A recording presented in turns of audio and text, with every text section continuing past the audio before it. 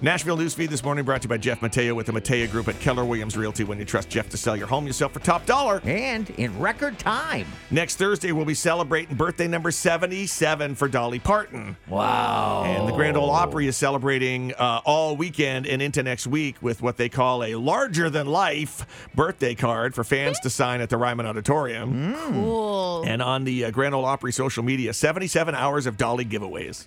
Man, Dolly's one of those celebrities, much like the Betty White was, where I just feel like she's always been the same age my entire life.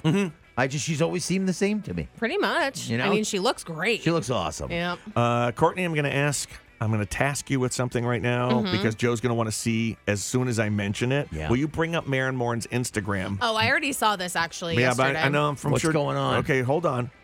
Oh, you'll see. It's the next story. Okay. Scotty McCreery says his goal is to become a member of the Grand Ole Opry. Surprising that he hasn't been invited He's yet. not? But he said definitely top of my list. Don't show him yet. I'm in the okay. middle of this story.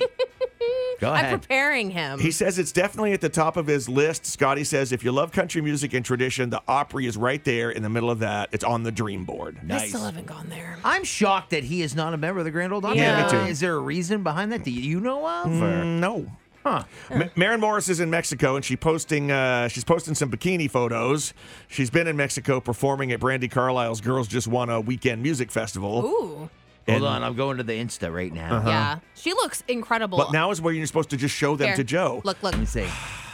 Hey now, let me see your phone. Turn it around, baby. Hey, baby. She's got abs now. She had been like a little thicker for a little bit because of the Wow. baby stuff. She looks great. Yeah, she's been, I think she posted about she's been working out and doing some sort of diet. So good for her. Her and I tussle our hair the same way. I do that all the time. Megan's like, my wife's like, what are you doing? And I'm like, I'm just tussling my hair and giving it a little shake. Flapping Why? it around. Turning you on, am I? And you have the same cleavage. And that bikini. Like she Wow. wishes. I was going to say. I put her to shame. Yeah. All right, POR's Wicked Winter Jam is coming up. One of the stars of the show, Shane Prophet, now with his first top 20 hit single. Also, he's a single guy right now, but he knows in his mind exactly what he wants for his ideal woman. But if you ask me, that's how it ought to be. I need a woman that'll drag me to church on Sundays when I get home on Saturday night from a show. She makes me go to church, and she can make biscuits from scratch with gravy. That's the ideal woman.